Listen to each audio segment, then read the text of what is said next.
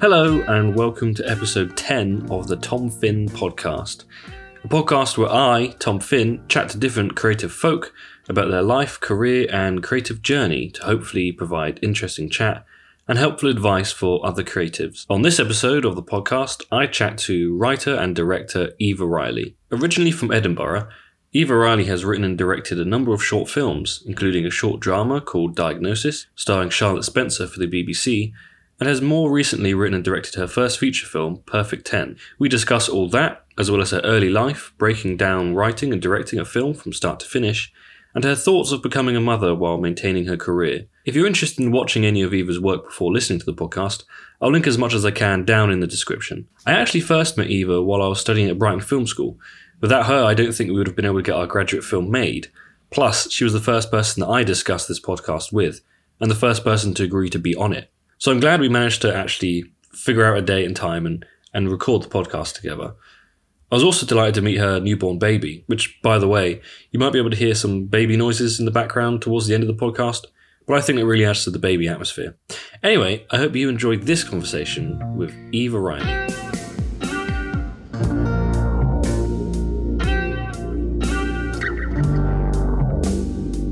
You're originally from Edinburgh? Yes, that's right. So how was your upbringing there? Were you like creative as a child?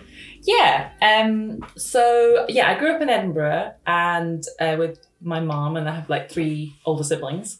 And my mom is very creative, like doesn't do it for a job, but she is like a really big reader, and she's like really crafty and things. Right.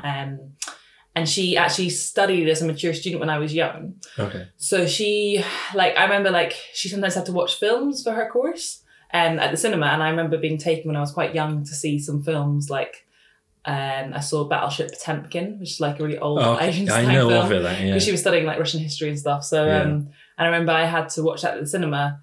It was a bit bizarre. I didn't understand. I didn't like it. I was just like, is that one of the steps? One of the steps, and they're going down the steps, and there's like a very famous shot of a woman with her glasses smashed. Yeah. And I remember watching that, and like I said, I didn't enjoy it exactly, but it was interesting, you know. Yeah. So I guess my mum was pretty creative, and also I've got much older siblings, and they were like, my brother is really into films, both my sisters really into music. So I guess I was like, because I'm a lot younger than I was exposed to a lot of kind of stuff through them that I wouldn't have listened to if they hadn't been around. Yeah. What kind of stuff were they showing you? I remember my brother used to watch a lot of stuff on the TV and video it and then watch it back. And there was quite a lot of obscure films we'd watch. And I'd probably watched a lot of films that were a bit too old for me.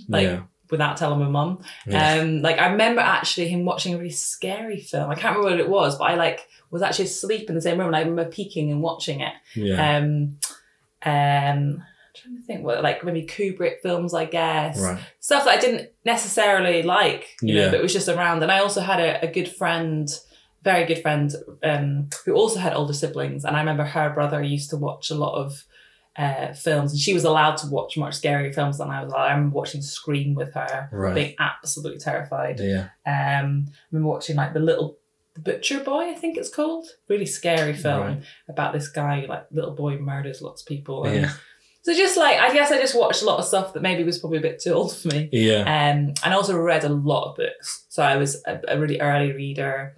I loved reading, and my mum, I think, to shut me up sometimes, would go to the library, and I think you'd get 13 books in your library card. Yeah. So you used to get me 13 books, kids' books. Yeah. And come home, and I would just read and read and read and read and read. So I think that's always quite a good start to have. Yeah. Just to read a lot. And I would just always have notebooks and be writing stuff. And my brother was into music, so I would play guitar and stuff. So I guess it was just a lot of cultural stuff going on when I was little. Were you like that at school? Were you more into creative stuff at school? Yeah, I was quite a weird kid. I was quite odd. Not so much in high school, but in primary school I was quite an odd kid. Yeah. So I was kind of into my own obsessive things. Okay. I guess I love drawing and writing stories, and I found a lot of my old stuff when I was a kid recently, and I used to make books. Yeah. Books which were bits of paper stapled together. but it would I be used to do that. Yeah. So yeah, I loved all that stuff. And I remember once I went to the shop and it was like a hard back notebook. Right. I remember being like, wow. And I thought in my head that this meant it was, if I wrote in it, it would be like a published book. Yeah. So I remember being really excited with stuff like that. And then in high school, I had a lot of friends who were into music. So it was quite a musical sort of music unit in my school. A lot of really talented musician friends. And I was really into drama. Sorry, that's the thing I should say. So mostly I wanted to be an actor when I was young. So when I was in primary school and also in high school, I really, really loved acting in like musical theatre and like drama clubs. I went to that was my main passion, I guess. Were you good? No, I don't think so. Like, I have no way to know if I was good because it's like I can't remember. It's so subjective, my experience of it. And I did like a higher exams in drama. You call them hires in Scotland, but it's like the same as like GCSE? A levels, I guess, or right. like what's the half an A level called when you do like half an A level? Oh. What do you get if you did 1 year of an A level and you left? What would you get? It's like year 12, isn't it? And then year 13. So A level's the main one. Then like is it AS? AS? I get confused. Yeah. Anyway, whatever. So it's like there's hires and advanced hires. Advanced hire is like an A level, and hires gonna have that. So I did a hire in drama, and I think I got a good mark. But that was all also judged off the back of writing and academic stuff. Yeah. So I think I was a bit of a show off. So I quite liked. I think it was like a combination of a show off and also quite shy. Okay. So I think I quite liked expressing myself through drama. Yeah. But also got quite nervous. And I never got like a good part in a show. So I was always in like lots of theatre groups and like wanted to get a good part, but I was never getting a good part. So I don't think I was particularly good. Yeah. But I really enjoyed it a lot. I know a lot of creatives that are like very shy people. And then as soon as they do any performing, that's it. They just go crazy. And I'm really interested in that actually, like as a theme of that in some of my work. Like I'm very interested in how people can express themselves through drama. Yeah. And also like I work with actors who are not always professional actors. So I'm quite interested in how people can be good at acting. So yeah, I think what I was good at was improvising. So sometimes I do like almost like comedy improvising in a drama class or drama club. And I think I was quite good at that. I could make people laugh. Yeah. I was quite silly. Like I was quite a weird looking child. Yeah. Very tall and like gangly. And I think I could make people laugh. Yeah. That was my drama experience. Yeah. I could make people laugh. And then if I had to do anything serious, I was like, oh, I'm not actually very good at this. Oh, yeah, exactly. Yeah. I think I was similar to that as well. Yeah. And it was the only way I could make people like me as well at school. Yes. Because people would instantly not like me because I was strange. Yeah. As soon as you make them laugh, they're like, oh, okay. Exactly. You become less threatening. Yeah, I agree. I think I was probably similar. I think I conformed a lot more in high school. Right. But definitely in primary school I was the weird kid. Do you think you use those improv skills and stuff now when you're directing and that kind of thing? Well, I love people improvising. Like that's what I use a lot. I think it's a totally different kind of improvisation to what I used to do. But I get quite bored of people sticking to the script completely. So I like my passion in directing is getting actors to improvise. People get quite confused when you say improvising. People think that you mean making stuff up completely on the spot. And it's not that, because obviously I have to keep them on the track with the story. But I like to give people the script and be like, oh, don't worry, we can change the lines, or we can go off course a little bit. And I really love that. So you're not one of those like stick to the lines directors? Not at all. No, I'm totally blasé about my script because I don't think I'm not that excited about my writing. I know it sounds silly. I think I'm quite good in terms of like creating a structure for a story, but in terms of dialogue, I always think actors can probably say something more interesting than what I've written. Do you know what I mean? Because I can't be a million people. I can't get inside people's head and know exactly how they're going to speak. Whereas I think some writers can do that much better than me. So what I write in the script is just like a rough. Well, I think when we did our film, we did that of them because that's something you said to us, and it was so much better. Yeah, so much better. Especially when we auditioned them. Them reading the lines compared to them improvising changed everything. It does. Everyone we got on the film was because of the improvisation. Good. That is a really good way to do it. Yeah, because I mean, it makes sense to me. Like people don't go around life like rehearsing what they're going to say most of the time. You just say whatever comes into your head. So it's much more realistic, I think. Like the guy David McGilvray, who was the first guest in the show. He played Marty. Oh yeah. And I've told him this in the podcast, so it's fine. But when he first came in, none of us sort of could read him. We all thought he was like intimidating and seemed like old school. Yeah. And then when he improvised, he made all of us laugh the whole time. Yeah. And you could tell they're like, oh, okay, no, they get it. I think that's when you can tell someone's a really good actor. Yeah. And I've done so many auditions with actors where they can't improvise. I basically just would never take someone if they can't improvise. Because it's such a basic skill. Yeah. So from when you finished school, so you were doing drama and things. Did you have any film at the time? No, actually, no. I did media studies, but it was very much about. Was it like news and things like that? Yeah, I remember finding it quite boring actually. Yeah. Well, I remember we had to watch The Wizard of Oz, and also we had to watch what's the one with Johnny Depp in it who plays. Oh God, I can't remember. Johnny Depp. Yeah. And he's like Edward Scissorhands. Oh right. So we had to like do essays about that, but it was very dry. And I had a really nice teacher, but I just not for a moment thought I would be a filmmaker at all. And there was not really access to kit, you know, like it was in like the early noughties. Okay. So, you know, there was no, you know, of these sort of digital cameras that were accessible to people to buy. Yeah. It was like little tape videos. Yeah, we still used that when I was at college. Yeah, and it's exactly. And when I studied at university, it was only just changing actually. There's no access to 16mm or 35mm kit. Like it was just. I didn't think there was even a filmmaking part of the school at all. Right. Or photography or anything like that. Maybe there was, but I missed out on it. And I was just focused on drama. So yeah, didn't do anything like that at school. So then when you left, what did you do then? I left and I went travelling and had fun and I worked, you know, in cafes and stuff like that and had a ball, you know, had really I left. I actually didn't do my last year at high school because I got a bit bored of school. Right. So I just wanted to have a life basically and it was really fun and I earned some money.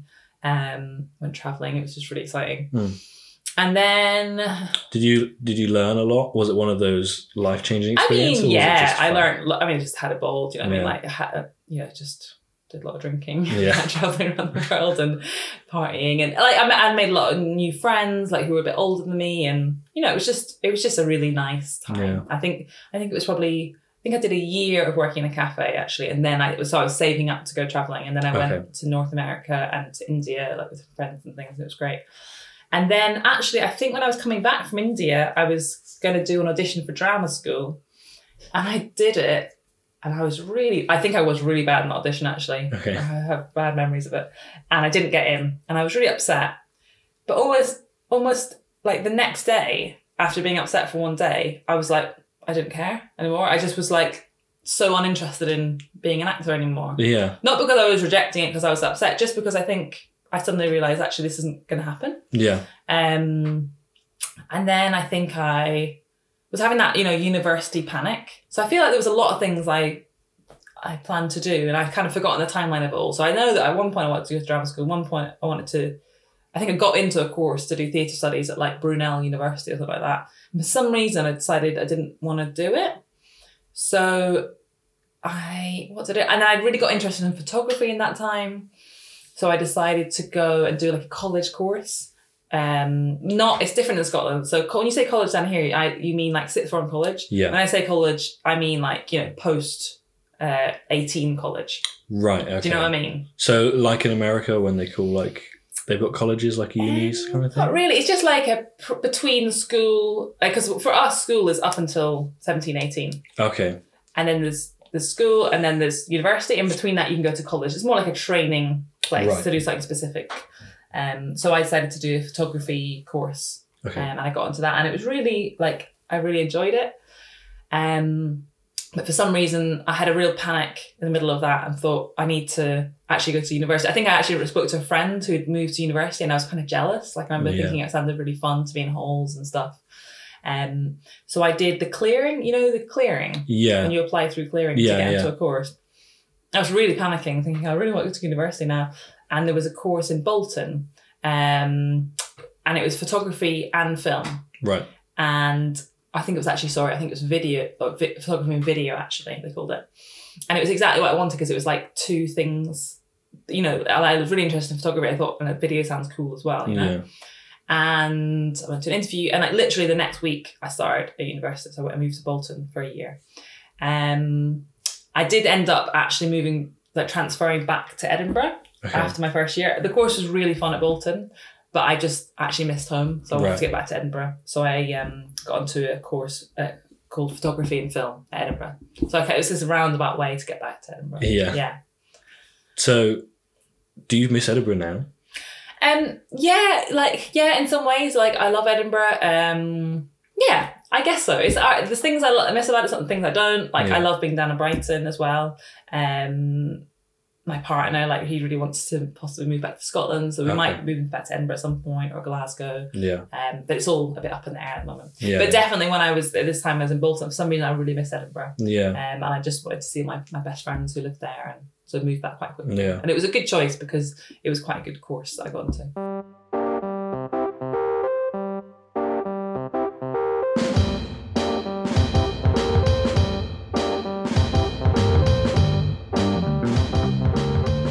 You went to, did you go to, what was the film school you went to? National Film and Television School. So was I did it my directly masters after there. that then? No, so I probably graduated from Edinburgh Napier University, which is called. I finished my course there about 2008. Right. And I started my masters in directing fiction at NFTS in 2013.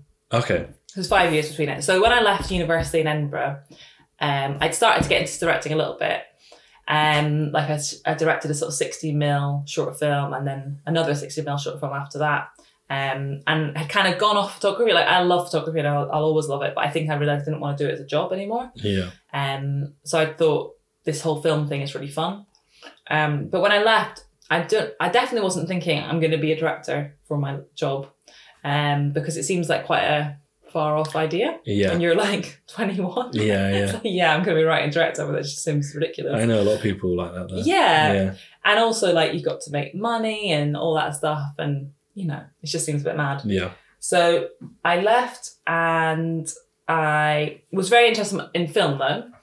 So, and I made some friends who were just that little bit farther ahead than me. So we're working in producing films and cinematographers and stuff like that. So I got some jobs running, like being a runner on set. I got a job being a really bad art department assistant. Like, I was very bad at it. I remember having to like make fake cobwebs for something, and I was just like, God, this is not me at all. Wow. And I did a bit of producing for a guy who made animated short films in Edinburgh. And that was quite a big deal because I actually got paid for it, like quite well. Yeah. I remember being like quite shocked that I didn't get paid for something. Yeah. So it was just testing out little different things. But also I was just having normal jobs like working at bars and cafes. I was like a support worker. Just having a life and having fun. And I went to traveling again actually. So I went to Central America for a little while. Right. So there's just like lots of stuff going on there. Yeah. And then I was applying. So there's lots of funds, like film funding call outs that were happening. And so people would say, apply to this and you might get £10,000 to make a film. Yeah. So I applied to lots of those and I got one that at the time felt like a quite big deal. So it was like, I think it was like £10,000-15,000 funding for a short film. And I couldn't believe that I got it. I was really, really shocked. And it was like a kind of long process. You got picked for this group to be this group of filmmakers, but you didn't definitely get the money at that point. Okay. Then there was I don't know, 6 weeks of development, and at the end they chose like 2 short films to be made. Right. So they chose my film, and I was like, wow, that's amazing. Then I made the film. Wasn't particularly happy with the film. Right.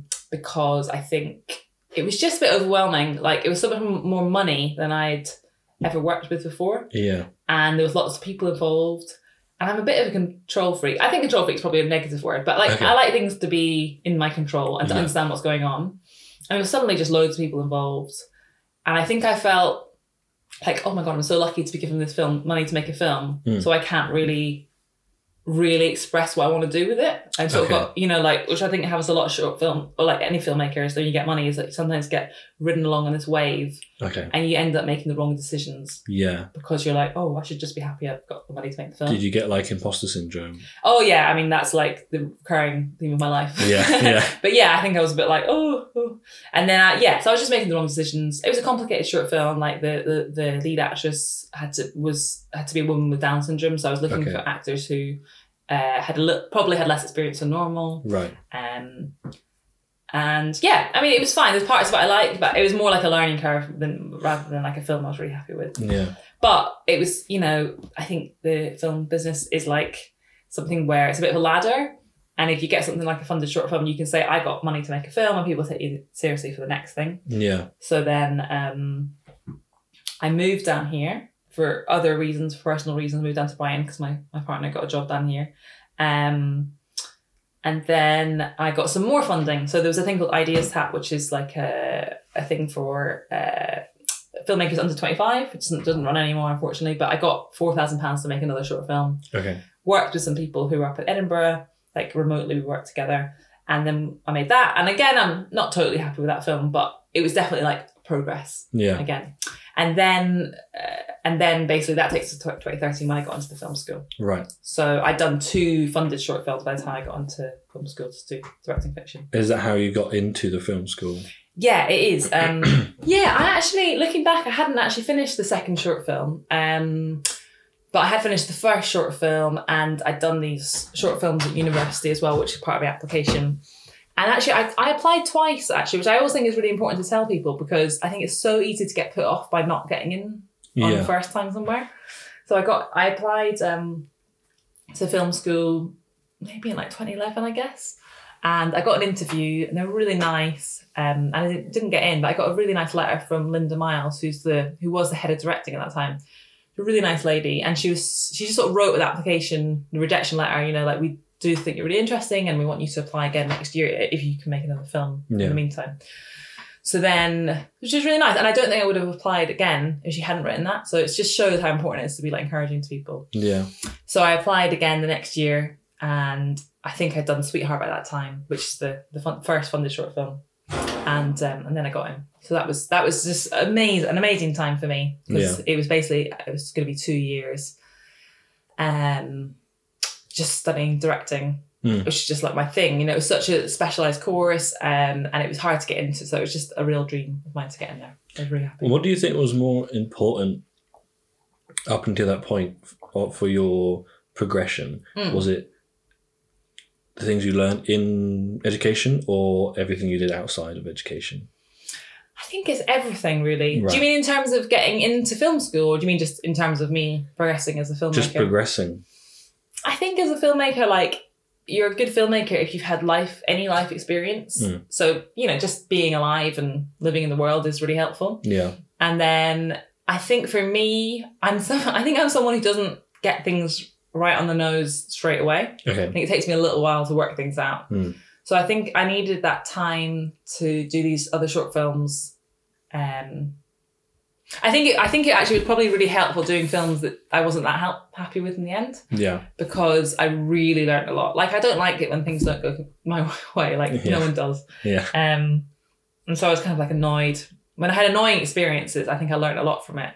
I think when things go really well, sometimes it's just a fluke. Yeah. Do you know what I mean? But when things go badly, you can really reflect on them. Yeah. And really think, okay, I'm not going to do that next time. So I think it's a mixture of everything. I think the first short film I did at university was a big confidence boost because people really liked it. And I think that set me on my course to being a filmmaker. Right. But I think the stuff I did after university was just helpful in terms of me, like, really understanding what I wanted to do as a filmmaker, I guess. Yeah. Would you prefer it for a project you're working on, for something to go wrong and for you to learn something, than for everything to go perfect and you sort of finish and go, oh, okay, well, that's done? No, I definitely prefer everything went perfectly. Yeah. But, it's always really, I think it helps if you turn the bad experiences on their head. Yeah, yeah. I think, obviously I want everything to go perfectly. Yeah. But especially now, do you know what I mean? But I think those early years, especially when it's like lower stakes filmmaking, when it's not, millions of pounds you're spending. Yeah. It's good at that point. If anything's going to go wrong, you want it to be on a very low budget short. Yeah. Than on a feature film. So how was film school for you then? Yeah, I had a total ball. It was amazing. My first year was probably more fun than the second year because there's more pressure in the second year. First year, it's just like, I don't think anyone really can believe it, that they're there. Yeah. And that they just get to talk about film all day and everyone else is really, talented, and it just feels like a bit of a fairy tale, I guess. And And then second year is really good as well, but this you do a graduation short film at the end. Yeah. And for some reason, there's this like ridiculous pressure. People act like it's the last film you're ever going to make, and your life's over if you do a bad film. So it's a bit silly. But I liked second year as well. And I made 3 short films over the 2 years. The main, and the second year was just like 1 short film. So I guess it just feels like more pressure that second year. Yeah. But I did love it, and I have many friends from there. And I definitely became a much better filmmaker from being at film school. Yeah. Yeah. Would you say it's necessary to go to film school? No, absolutely not. Like, I think everyone's different. I think for me, like, I'm a bit, sometimes, I don't know, a lot of people wouldn't say I'm shy, but I think I am. Okay. In some ways. Maybe everyone thinks they're shy, I don't know. Or sometimes I have a bit of wobble in confidence. Yeah. Or I certainly did at that time. Like, I felt a bit green to it all.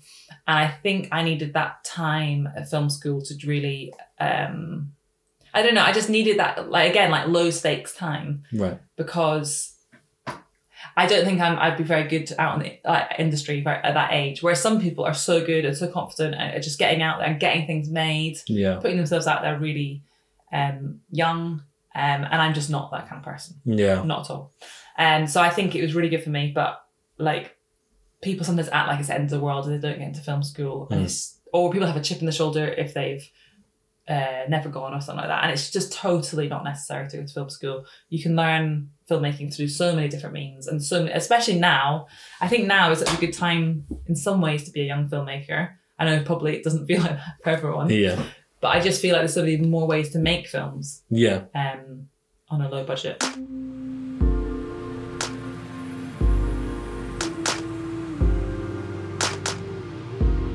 It's interesting what you say about being shy and things, because when I first met you, I was terrified of you.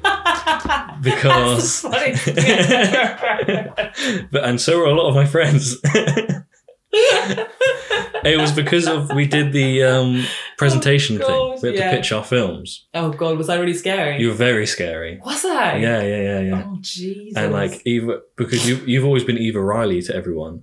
Because of that day where just like, there's someone called Eva Riley here and no one knows who you are. Oh, God. And then you were just terrifying. What was I doing? Was I just being really, really, I don't know. You were just being very direct and straight. I think I was trying to be like Simon Cowell or something like that. Yeah, I think I probably got like strung out on the power of being at the top table. Like, oh God, that's awful. I'm so sorry. No, that's terrible. Because our first lesson, like me and my friends were like, oh my God, we've got to have Eva Riley. Like, let's all brace ourselves. And then it was completely different. And you were like, oh, okay, the loveliest person ever. It was it's funny. One. That is so funny. I'm sure I went on a power trip being at the top table. Yeah. No, I think that's so funny.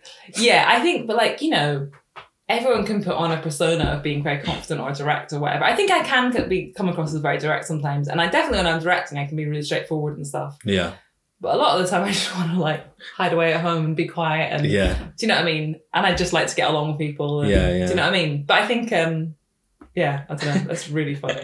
Well, when I was directing my short film, it was like when the whole time you're directing, you're just powering off from like, you think you're going to break down at any moment. Yeah. That's how I felt. Anyway. Yeah. And it's like, I've just got to keep going. And it's like, there's this weird thing in your brain. Yeah. And you're just like, yeah, do this. Yeah. And you're completely direct. And then whenever it was lunch, I had to go off away from everyone else. Yes. And just sort of sit there with my eyes closed for like the next 20 minutes. 100%. Because you feel like you're going to melt. Yeah. And then you're like, right, okay, back to it. And you go back. Absolutely. It's the most full on experience. It's like it's just such mental pressure and physical pressure as well, because you're running around a lot. Yeah. I hide in the toilet a lot on film sets. I just go and lock myself in the toilet and just have some quiet time because otherwise it's just too much, you know? Yeah. I don't remember anything during that time. Do you know what I mean? Of course. It's just a total blur. Yeah. Never in your life are you going to have so many people wanting your opinion on something as well. Like that's what was the biggest shock to me when I first started. When I made this funded short film, everyone was asking me for their opinion on my opinion on stuff like clothes or whatever. I was like, I don't know. Yeah. But obviously now I realise that, you know, I do, you know, you have to think about those things, you know. Like clothes and decoration, and they'll go like, does that look good? And I'm like, why do you want to know if I think it's good? I realise also that actually this is a really good point, is that sometimes directors can be terribly insecure. And and they think, God, if I don't know the exact answer, people are going to look down on me. Yeah. I'm totally over that now. Do you know what I mean? Like if someone asks me and I don't know, I'll just be like, I don't know. What do you think? You know, and that sometimes is the best answer. If you're working with a talented designer or a talented costume designer and they ask you and you're not sure, you can just say, well, what do you think? Yeah, and they're probably going to have a great answer for you because they're super talented. Yeah. Anyway, but yeah, I'm just still thinking about the which I think is so funny. Yeah, I think when you become when you teach people, sometimes you have to put on a bit of bravado or like seem a bit more confident than you are. It's hilarious. So. It was terrifying. Wow, it was very scary. I'm so excited that it was terrifying. In a way, it's quite cool. It's quite powerful. It's quite fun isn't to it? be. Yeah. So, what led you to directing Diagnosis? After was it after film school? Yeah, so that's after film school. So I thought when I left film school that I was done with short films because I'd made like 4 or 5, 6, 7 or 8 short films at that point. So I thought, okay, I need to get on and make feature films. But there was a thing where if you'd gone to the film school, you could apply to get money to make another short film. So with the BBC, so BBC and NFTS were partnering up, and they were trying to get, and it was only for graduates. So you couldn't apply to it if you hadn't been to film school. You couldn't apply to it if you're at film school. You could only apply to it if you left. So then my friend Emily, who's a really good producer, we really got on, but they never actually managed to work together because you get paired up at film school, so you don't always. I work with great people, but I liked her as well. We never worked together. Yeah. We said, let's work on something together. She had gone, I think she went to Cambridge or something like that, Cambridge University, and she had a lot of medical student friends. So she knew about this thing called medical role play. And for some reason, she thought that could be an interesting idea. And I was like, I love it. This is amazing. I didn't even know that was a thing. That's incredible. Yeah. Because going back to my background in acting, I used to be part of a lot of amateur dramatics classes. Okay. So I know a lot of I knew that world of like amateur actors. Yeah. Sorry, just to make clear what medical role play is. Yeah. So medical role play is a thing where like actors come in and they pretend to be sick for like a doctor, for a medical student doctor, and then they do a role play around about this pretend GP session. And then the medical students get marked on how they did with the pretend patients. And it's really important because it's like you get these medical students who might be amazing at all the science, but they have got no social skills at all. Yeah. And it's really obviously important as a doctor to have empathy and have social skills. So I just thought it was brilliant because, like I say, I have a background where I've known sort of non-professional actors, and also as a director, you meet a lot of out-of-work actors, and I'm kind of always a bit hard. They always kind of break my heart a little bit, because a lot of out-of-work actors are amazing. Most of them are amazing, but you sometimes get these actors who are kind of not so good, and I'm like, wow, how are you? This can't be your full-time thing, because most actors are are not in work. Yeah, the statistics are really depressing around that. Yeah, so I was just very interested in that. And then we discussed a lot the idea, and it was at one point going to be this quite broad kind of comedic thing about this woman who was a medical role play actor, and she was really jealous of another actor, and it was a bit camp and hammy and like, I don't know, it was a bit over the top. I remember we watched like Muriel's Wedding. Have you ever seen Muriel's Wedding? I recognise the name. It's an amazing film. Actually, we rewatched it, and I watched it before and liked it, but I rewatched it and I was like, this is an absolute masterpiece. Right. It's like really over the top Australian comedy about this woman who wants to get married. Okay. I remember watching that and we thought, we do something like that. And then I realised that that's really not my style at all. So we got the commission for the short film, and then we spent a long, long time developing. Like, that took a long time. Feels like it was a year, but I don't know if it can be that long. But it was a very long time. And then we were working with the BBC Films executive producers, and me and Emily were working together on it. And it's just a really complicated short film because I naturally like films that are kind of set over like a very small period of time. I don't like, especially short films, like I really don't like short films where it's like chopping and changing over lots of days, because I just can't get into it. So I wanted to do something which felt quite immersive. And so we decided that it would be set over one day, and this woman doing all these different role plays and kind of cracking up over the course of the day. And we were trying to flesh out this character who was like just an interesting character. So I'm always very interested in these kind of, especially women who sort of project this very feminine thing and this very perfect and very nice image of themselves. And I never quite believe it, because I'm like, no one can be that nice. Right. So I kind of wanted to do it about a character like that, who's kind of very hyper feminine on the, on her surface, and very sort of genteel, and very I can't remember the word, and very kind of placid, I guess. Right. But underneath it all, she's got all these kind of mental health stuff that's going. Yeah. And yeah, it just works from there. And yeah, it was a really nice experience. So we shot it on film. Yeah. I worked with a cinematographer who's a friend. And it was just a great experience overall. So, do you want to talk about the peacock bit? The peacock, yeah. Wow. Well, Diagnosis was such a good example of developing something in a really good way. So me and Emily, the producer, were really working a lot together. She's a really good, she's got really good writing ideas and creative ideas. And at we were talking about, early on, we had this idea for a scene where someone what's the word? My brain is actually turned off. When you talk and talk and talk and talk, and then you realise you've talked too much. Right. What is the word? There's a word for that. When you suddenly stop talking and you go, oh God, what have I said? Yeah. There's a special word for it, which I can't remember. Anyway, we wanted a scene where this woman is all stressed out in her own head, but keeping it a secret from everyone else. And then someone asks her something quite simple, and she kind of blurts out all this stuff that's really unnecessary, and people around her are like, what? Where did that come from? Do you know what I mean? And so we had this idea that, obviously it's really boring when people talk about their dreams, isn't it? But we like the idea that she'd start telling this funny story about a dream, but then she'd keep on talking and talking and talking, and it would end up she's telling the story about a very violent dream, and people next to her would be like, whoa, this is really weird, because they don't imagine it coming from this very genteel woman. Yeah. And for some reason, I think originally we thought it was going to be about a swan being torn to pieces. Okay. And then we had this idea, this is really out of my comfort zone because I'd never done anything fantastical before. Yeah. I was like, well, what if we see this bird in a later part of this film? And we were like, that's amazing. And we were like, I can't do a swan. There's no way we can rent a swan. I mean, swans are vicious. They're going to break her, break her necks. So I thought, what about a peacock? And so I guess a lot of people are very confused about the peacock. But I guess for me, this is a film about a woman who is very repressed. So she's sort of projecting this very perfect life. And the idea is that she's kind of got swept along on this trajectory of getting this perfect boyfriend, getting engaged, setting up a family. And really she doesn't want to do that. And she's a much darker person than she's ever let him know or let anyone else know. And basically she has this dream about this peacock. It sounds so mental when I say it aloud. Which is really just a kind of a symbol of this kind of anger and madness and repressed stuff inside her. Yeah. And then when she sees the peacock later, some people won't have seen this film. So anyway, she sees the peacock in a kind of vision later on at this very heightened point in the film.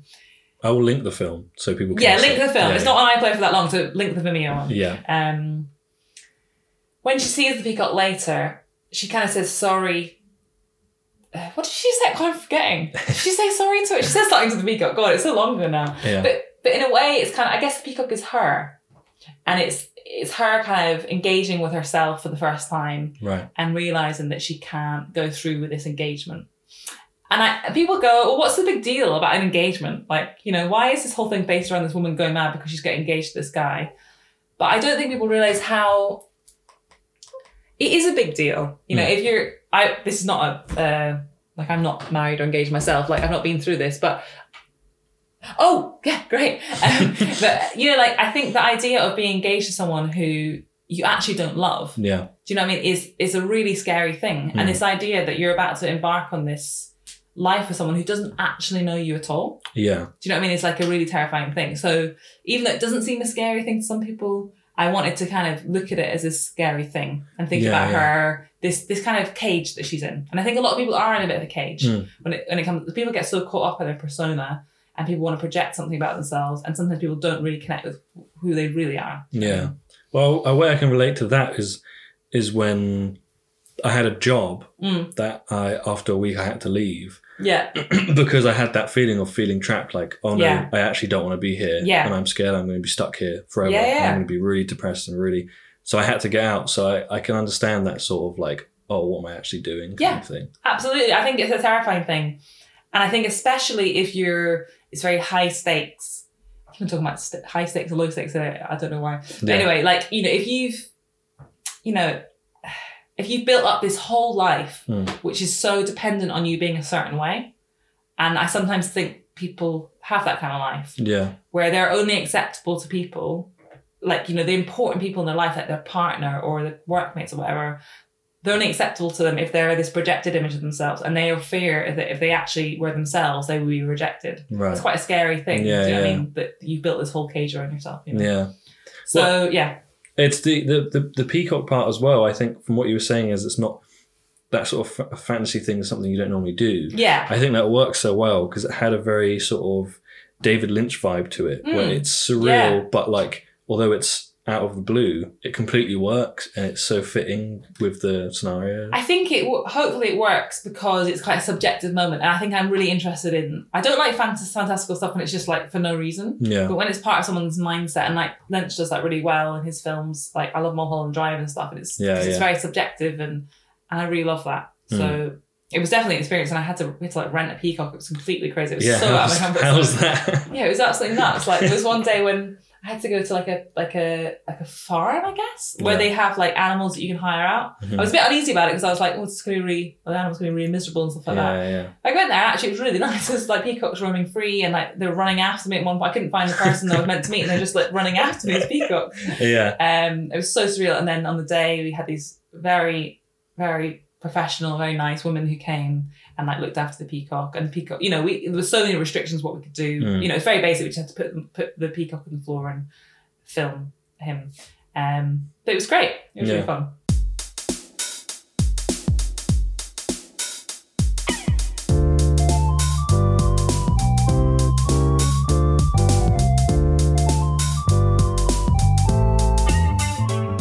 What would you say your style is? Like, what kind of films are you wanting to put out?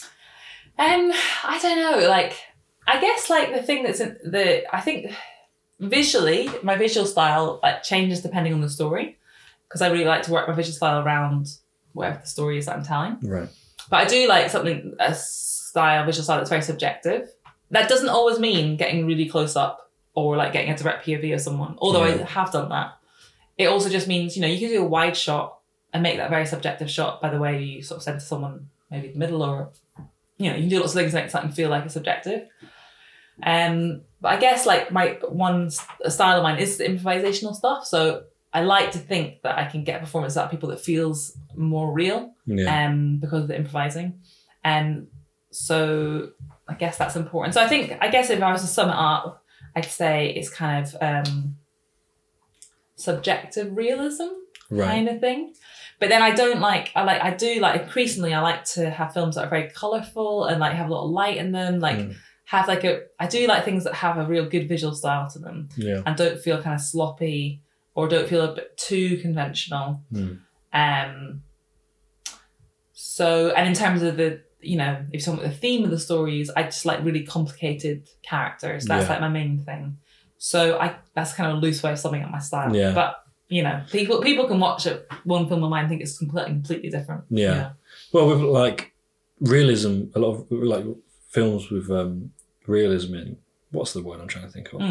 They said it at film school. Social realism? Social realism. Oh yeah, don't start me on social realism. Yeah. I can't get into them. They're just not for me. And a lot of time it is the visual style. Like I can't get into Ken Loach films because I'm just so bored by the way it looks. Yeah. And I think from the films I've seen of yours and what I've seen of like especially like your newer film, it has such a more cinematic style to it. Yeah, I think I'm always interested in something that feels bigger and cinematic. And I was going to say, I am really funny about the term social realism because it's a term that people bandy around to my work, and I'm perfectly fine with the term social realism, but I think it's got a bit of a dirty name in the UK. It's really weird. Yeah. Like especially, you know, if you do anything with working class actors in it, instantly people are like, oh, it's social realism. Yeah. And I find it kind of weirdly offensive. It's this way of people are very dismissive of the term, and I think people are very lazy about the term, and I don't think people understand what it means at all. So, and I think actually when I was teaching in the film school, I used to get quite cross with people when they said, oh yeah, it's going to be like a social realist film. I'm like, what does that even mean? Yeah. You know what I mean? Such a blanket term for lots of things. So I wouldn't use that term about me because it has such a dirty name in the UK. Yeah. But I like realism is a different, I just think subjective realism is kind of sums it up quite well. Yeah. So what kind of films and directors and things have inspired you throughout the years? Is it just films, or is it other kinds of art as well? Like lots of films. I've definitely watched a lot of films that have like really blown me away. So I think they probably influenced me the most, and then photography as well. Right. So like a lot of my influence in terms of like planning how I'm going to shoot stuff comes from looking at photos. So like you'll see up on my shelf, it's got lots of photography books. Yeah. So that's what my sort of original passion was, and like lots of street photography I find really inspiring. Okay. Yeah. Especially when you have a photographer who can take a photograph of a real thing, but kind of elevate it. Mm. So it's not just like you say some people who are a bit lazy in street photography, just like take a photo of a homeless person or whatever, and it can be a bit horrible and a bit voyeuristic. A bit voyeuristic and not very nice. And you get people who just like Vivian Maier, who's an amazing street photographer. Mm. She took photographs in like the 50s, I think, and she just will frame something the most amazing way. It'll just really make you think about like the world, this moment, history. Just very exciting. Isn't that how Kubrick started as well? I think so. Yeah, I think there's like exhibition books of all his photos and stuff. Film wise, like it's so different. Like I think I like there's kind of two strands to the films I like to watch and two strands to films I like to make like in a sort of mirroring of each other. Okay. So I really like film. I like there's some kind of films that I really love because they just feel so visceral and so real. So like Lynn Ramsey, right. Andrea Arnold, some of Clive Bernard's work has been really good. Who else? Like, back in the, older films, like, have you ever seen The Bicycle Thieves? Like a Italian. Oh, yeah, I know of it. I've not watched it. It's a beautiful film. Like, it makes me cry, like, so much. It's the saddest film in the world. It's about this man who loses his job. He loses his bicycle, which he needs for his work. So then he has to go and try and get it back and ends up stealing a bike and sort of shames his family. And it's a bit over the top because it's very old. Was it doing like the Italian it's Italian neorealism kind of film. But even though some of it's quite over the top, like I find it so powerful as well. So that was a really formative film. So I like those films that are like really visceral in that way. And then I also like films that are like very austere and very kind of heightened. No, heightened is not the right word. Very kind of austere and formal. Okay. So like I love like Michael Haneke films. Have you ever watched any of his films? Not sure. Oh, you have to watch Michael Haneke films. Everyone, if anyone's listening to this, you need to watch them. So he's like an Austrian director who's worked for many decades making these very austere and formal films about kind of like the nature of violence, like the nature of society in different places. I don't like all of them, but there's a film like he did called The Piano Teacher, which is about kind of sadomasochistic piano teacher. Okay. And it is one of my favourite films. I think it's absolutely amazing. Is it like The Secretary, but in the piano It's world? Like a lot better than The Secretary. Okay. Not just The Secretary, but it's like, it's very realistic in the way it's filmed. And it's got, do you know the actress Isabelle Huppert? The French actor. She's in it, and it's very violent. Right. Very, very shocking, very violent. And I remember watching that, and I think I was quite young, and being like completely blown away. I just couldn't believe how good the acting was. And so I love his films. I love Yorgos Lanthimos. I love Dogtooth. Have you ever seen that film? I know Dogtooth, but I can't put it. It's a great film. Yeah. Like, that's another good film. Like I love his early stuff particularly. And just like a lot of world cinema, like I when I was younger, I also worked a lot of film festivals, so I got to see a lot of really obscure world cinema. Yeah. And I just love stuff that's a bit different, but not different for the sake of being different. Yeah. I love stuff that has its own voice. I love stuff that's often like following one character. So I'm kind of a bit of a magpie for films, like. I just can't stand films where I'm like, why has this been made? Yeah. This is all over the place. I think there's a lot of Emperor's New Clothes with films. So there's a lot of films, which I will not name, that I think, get really lauded. And I just cannot understand why. Right. I just cannot understand it, honestly. Okay. And I'm so interested. I absolutely will not name names. Okay. But sometimes I think stuff is just very basic in the way it's made. And I think there's so many more interesting films that are getting made all over the world that are not getting the same recognition because they're not as commercial or whatever.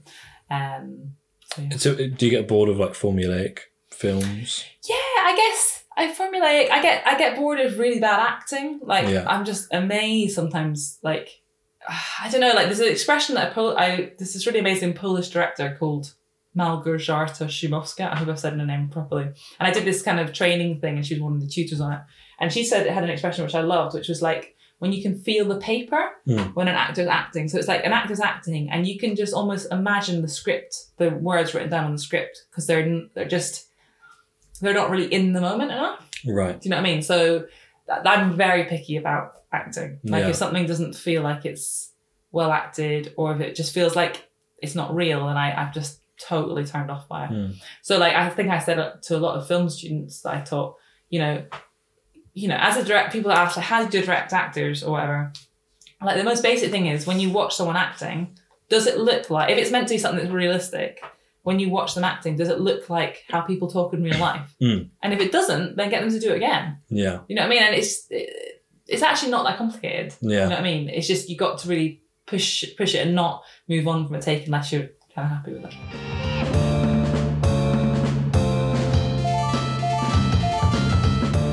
So I think for a lot of people that either are starting out or maybe don't know much about film, the actual process for you from very beginning to very end, and as brief as you can. In what, sorry, in terms of making the film? Yeah. So what do you actually do?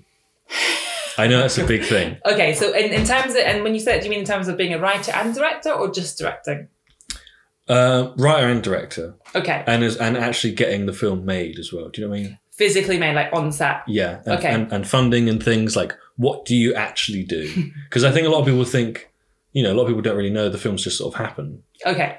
Right. Well, I'll try and be brief. Yeah. So like I say, just a preface to this is that I am also a new filmmaker. Do you know what I mean? Even though I made short films, I've made one feature now. Like I am new to it, so this is my take of it, but it's different for lots of different people. So, what do? Well, I come up with an idea. So I might be walking along the road one day and come up with an idea. I think that sounds like a cool idea. Are those ideas like got an idea or? Yeah. Right. They tend to be quite, for me, they tend to be like, it's a real spark. And I'm like, wow, that's a cool idea. So I watch for instance, I watch a lot of trashy television, trashy documentaries. I get an extraordinary amount of ideas from not like something where I'm like, oh, I'm going to copy this story in the documentary, but just like, oh, that's an interesting character or whatever. Yeah. Have an idea, I'll write it down. I have an agent, so I might tell my agent, oh, this is an idea I'm coming up with. And they might go, oh, sounds like a cool idea. They might say it's not a good idea. But either way, I'll think, okay, do I want to follow on with this? And then I have a lot of meetings with, like they're called general meetings. Okay. So I have meetings with producers, production companies, funders. And it's just like a chat, talk, a little 20-minute chat with someone. And I'll often tell them about an idea. I'll pitch an idea to them.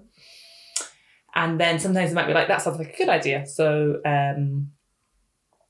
write up a one-page or a two-pager of this idea, and I might send it to them, and they might like it, they might not like it. And also I have different producers I work with. So I had a producer I worked with in my feature. I have a producer working with on my next feature. So for instance, the producer I'm working with on my next feature, we met in a general meeting. So he watched a short film that he liked that I'd made. We had a meeting, we really liked each other. So we decided I pitched an idea to him and he liked it. So we started to work on it. But there's no money involved in that point. It's just us kind of casually working together, hoping to work on it more formally later on. Okay.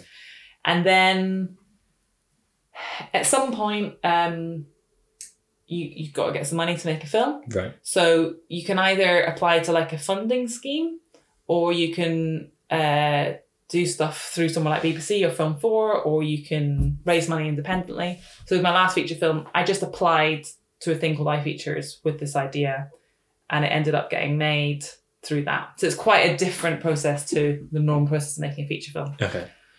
Anyway, and then at some point someone wants to give you money to develop the film, so you get something called development finance.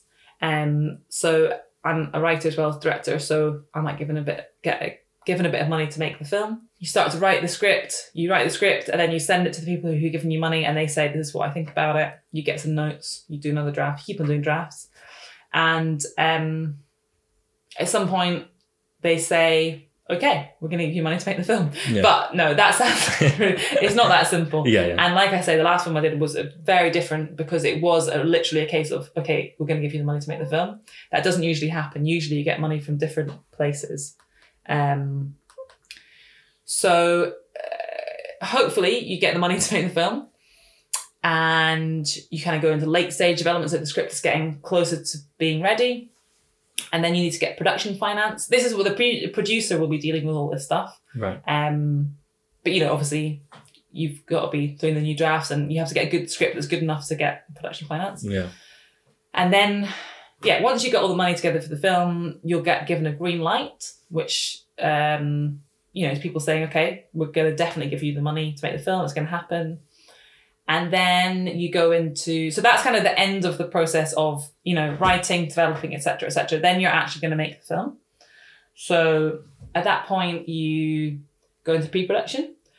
So pre-production, I think, is a really important stage. It's basically when you get everything together to make the film. So you crew up the film. So you choose your heads of departments, you choose your cinematographer, you choose your composer, your editor, etc.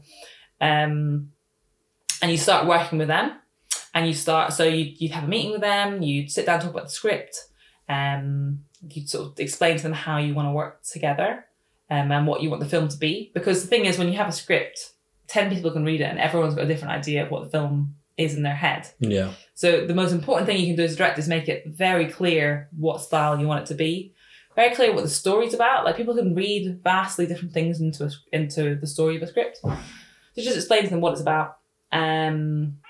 You got to cast the film, and so you've got to get a casting director.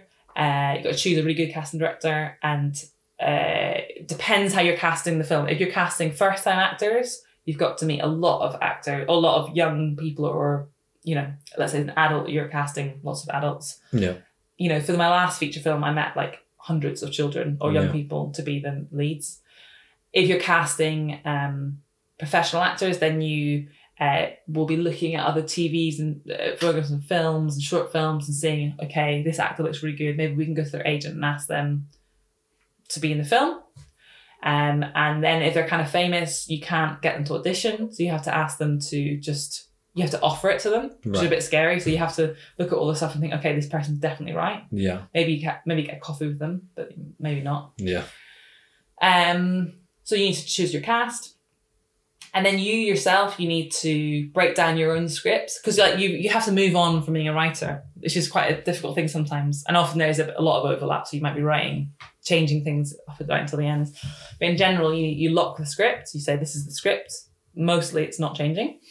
And you break down yourself. So you start doing shot lists. I don't do storyboards. I can't draw. I'm not interested in storyboards, but I do shot lists, which are very loose. It'll say like mid shot of the face. Yeah. They move out of frame, blah, blah, blah. And it's just a loose thing to keep me on track.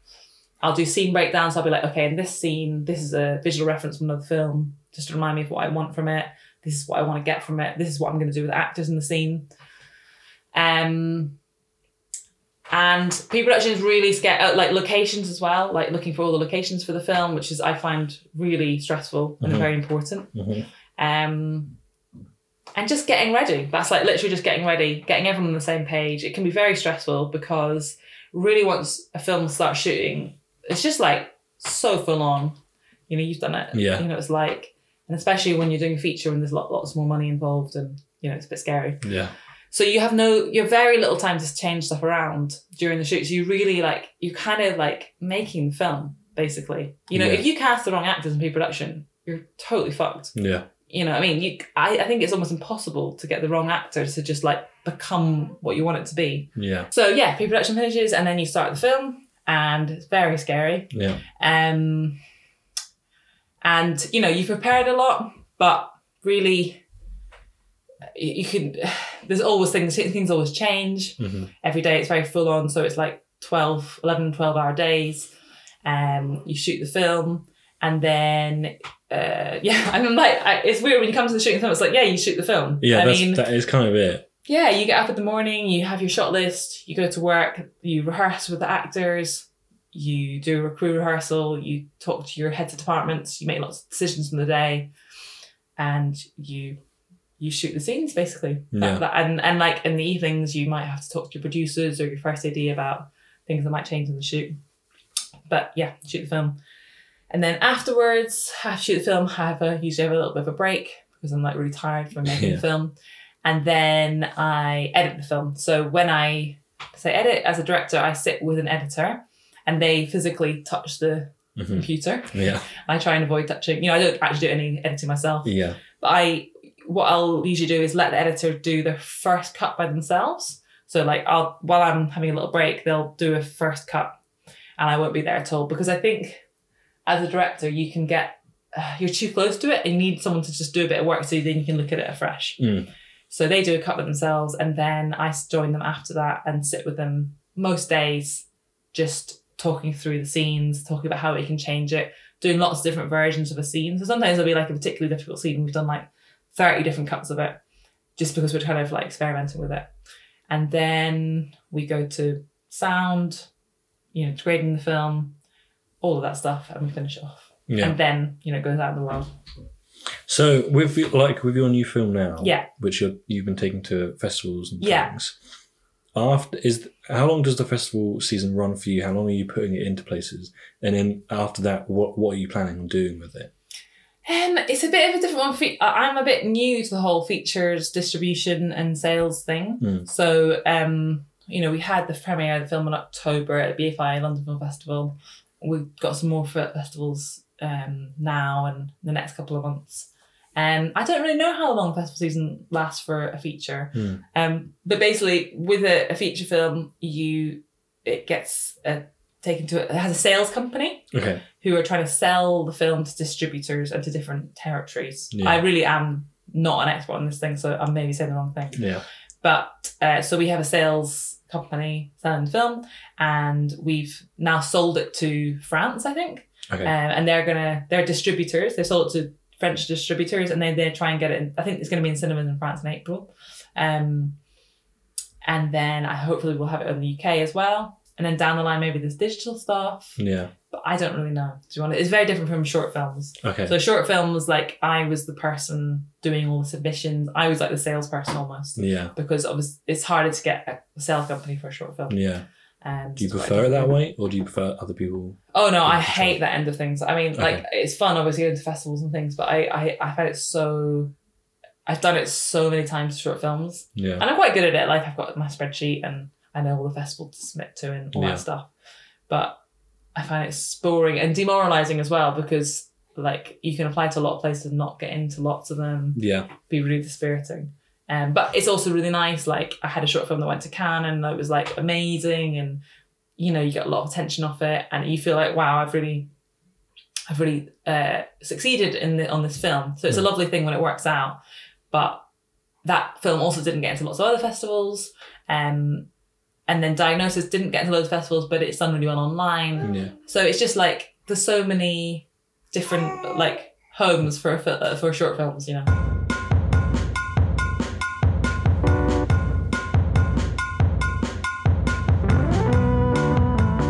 In terms of your newest film, do you want to briefly talk about that?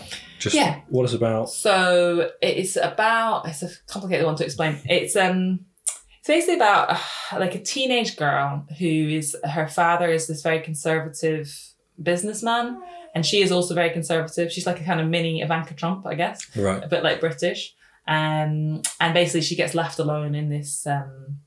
Her dad like moves her up to Scotland and then kind of leaves her alone for a bit, and you think he's going to come back in a week, but she's kind of been left alone and kind of abandoned by her dad essentially. And she starts at a new school. She can't really fit in with anyone. And then she kind of makes friends with these very nerdy girls who are kind of outcasts of the school. And they have like a series of sleepovers where basically she kind of creates a cult with this group of girls. And it's kind of like, I describe it sometimes as like a sort of Lord of the Flies with girls. Right. Young teenage girls. And it's quite violent. And it's like, it sounds very serious, but it's actually quite funny at the same time because it's quite absurd what these girls get up to in these series of sleepovers. Yeah. So, yeah, that's what it's about. People might hear the baby in the background. Yes, baby. With a new baby, how has that changed? Has that changed anything in terms of the way you look at your career, where you want to go, that kind of thing? Yeah, that's a really good question because, it's a really big thing. I have a 4-month-old baby. And, it's a huge thing having a baby. Yeah. You suddenly, especially when you're the mom and, in the early days, you got to really be quite connected to them and you can't really be away from them too much. I mean, some people do, but, I'm not. So it's tricky because, filmmaking is inherently about being somewhere for a long time, doing like intensive long days. Yeah. So I'm kind of in the middle of working that all out. And I think at the moment, like this year, I wouldn't do anything that took me really far away for a long time. Okay. But I've got, a supportive partner and, in the following years, I will do that. Yeah. But at the moment, so I guess what I'm doing at the moment is like really focusing on writing new projects. Yeah. Because that means I can be closer to home. And so I've got this new film that I'm co-writing, the one I just told you about, that I'm co-writing with someone. And then I've got like TV ideas that I'm trying to develop as well. So that is kind of my writing year. Yeah, yeah. And, if something came up towards the end of the year, directing wise, I would definitely go for that. So I also want to go for TV directing as well.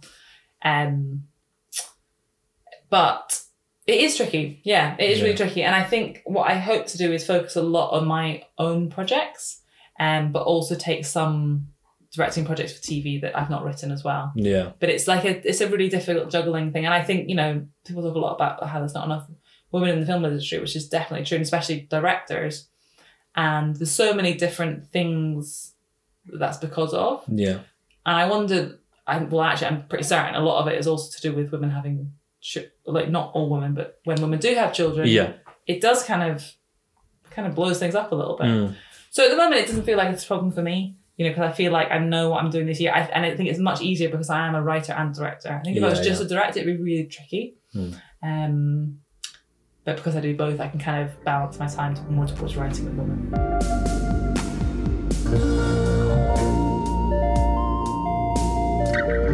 Well, there you have it, Eva Riley. I hope you guys enjoyed that. Like I said at the beginning, I will link as much of Eva's work as I can in the bio. Thank you for listening to episode 10 of the Tom Finn podcast. Remember to like, rate and share the podcast, etc, etc. Thank you to Toby Morgan for the graphics, Danny Young, Luke Perrett and Tom Harrison for the music. And until next time, bye-bye.